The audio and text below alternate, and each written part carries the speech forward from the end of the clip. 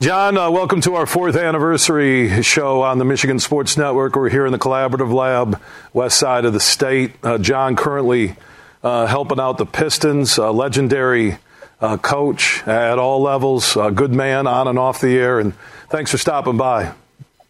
Thanks, Hughes. It's always good to be on your show, and especially to commemorate this anniversary. So this anniversary is happening in March. College coaches live for March. We've watched Juwan Howard in Michigan last 2 games on the road at Assembly Hall in Champaign-Urbana. They could have finished second in the Big Ten. They battled. They fought. You can see the difference March basketball brings to a college team. What do you remember through all the marches when you were a head coach? Yeah, these are the favorite. This is what is my favorite time of the year, and what I remember so much as I look all the way back to, Canisius making the tournament in 1996. It's a magical time, and there's something about spring, and you wake up and the birds are chirping and the sun sets a little bit later and you're playing in the postseason. And especially when you go into your tournament, because there's so much unknown. You just go in and you don't know whether you pack bags for 4 or 5 days, but you might be going home in 1. So it's really an intriguing time. It's special, and absolutely anything can happen over these next 4 or 5 days in every tournament in the country. Yeah, Big Ten tournament this weekend, and also Selection Sunday. Michigan, I think they have some work to do. I believe the quality losses at Illinois and Indiana will be a plus come Selection Sunday, but beat Rutgers. I think they still have a shot. Beat Rutgers and Purdue. They're in the pressure to win on the kids, on the coaches when it comes to March Madness and the conference tournaments and the NCAA tournaments. What's that like? It's pretty intense, but I think they'll take a read. All the teams will take a read from their coaches. I used to be so stressed out, but I faked it like crazy, going the best that I could going into these tournaments, especially when we were a bubble team. And that happened over more than a few times. Between even West Virginia, we were a bubble team one time, and then a couple of times at Michigan as well. So you just go in, but then when you get into a mindset, Bill, that hey, this is the tournament, and let's just go. We prepared all year for this.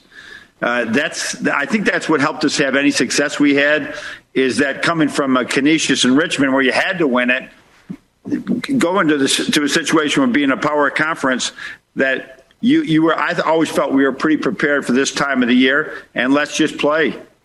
John, how about your plane sliding off the runway in Ypsilanti, and your team goes on that unbelievable run? I get goosebumps. I will say, yeah. I'm pretty neutral. I got goosebumps when I had Izzo on the show, and I'm getting goosebumps going back and talking with you after it and not knowing what's happening as that plane isn't getting lift. You're wondering if you're going to live. And the way your team responded, the way the coaches responded, one of the best things I've ever saw in March Madness. Well, Bill, I really thought when we met with the team, we went back. There was no power anywhere in Ann Arbor because it was such a bad, windy day. And when we went back and met with the team, I didn't think we were making that trip the next day. We said, the bus going to leave at 7. We play at 12. And if you guys are on that bus, we'll go play the game. And we'll catch the flight and play the game. But I really thought maybe, that was enough. We'll take our chances. We were in position to be in the bubble.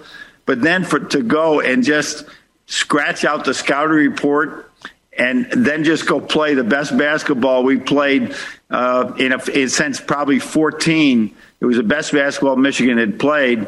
It was something I'll always remember, and certainly one of my favorite moments of all time, of going through those 5 days and 4 games in Washington, D.C. And playing in your practice uniforms after the plane crash, and you can have a light moment about it now, but it really, I think, changed a lot of people on that plane, and it showed your leadership, something I really admire about you on and off the court, your leadership.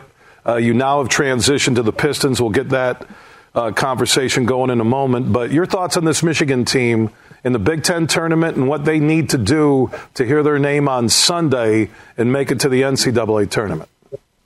I try to turn everything into a positive that I possibly can. But knowing my teams of the past, the ones that had like really tough losses in February and March, ones that were right there. We certainly have had some where we're right there. Usually you learn these bits from them, and you're really good in March when it really counts. You'll learn things from the Indiana, from the Illinois game, that all of a sudden you're going to be in a similar situation in the tournament, and the team's going to respond from it.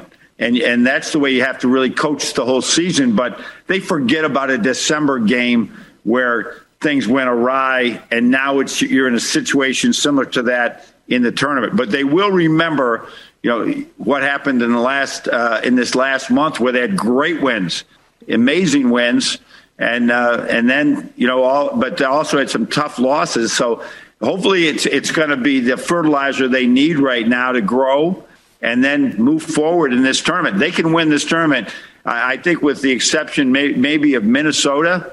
I mean, everybody can make a run, and who knows what Minnesota will do tomorrow. But I think they can any team can make a run like we did back in 2017, where we were not a high seed. We were a good team, but not a high seed. Tell you what, John, I know you're working with the Pistons, but you just use the phrase fertilizer to grow. I think you're headed towards March Madness as a color commentator. Good job. Yeah, fertilizer kind of fits the show. Bill Simonson, BS on Sports. Before I let you go, I do want to talk about your role with the Pistons, the move back to the NBA after your experience as head coach of the Cleveland Cavaliers.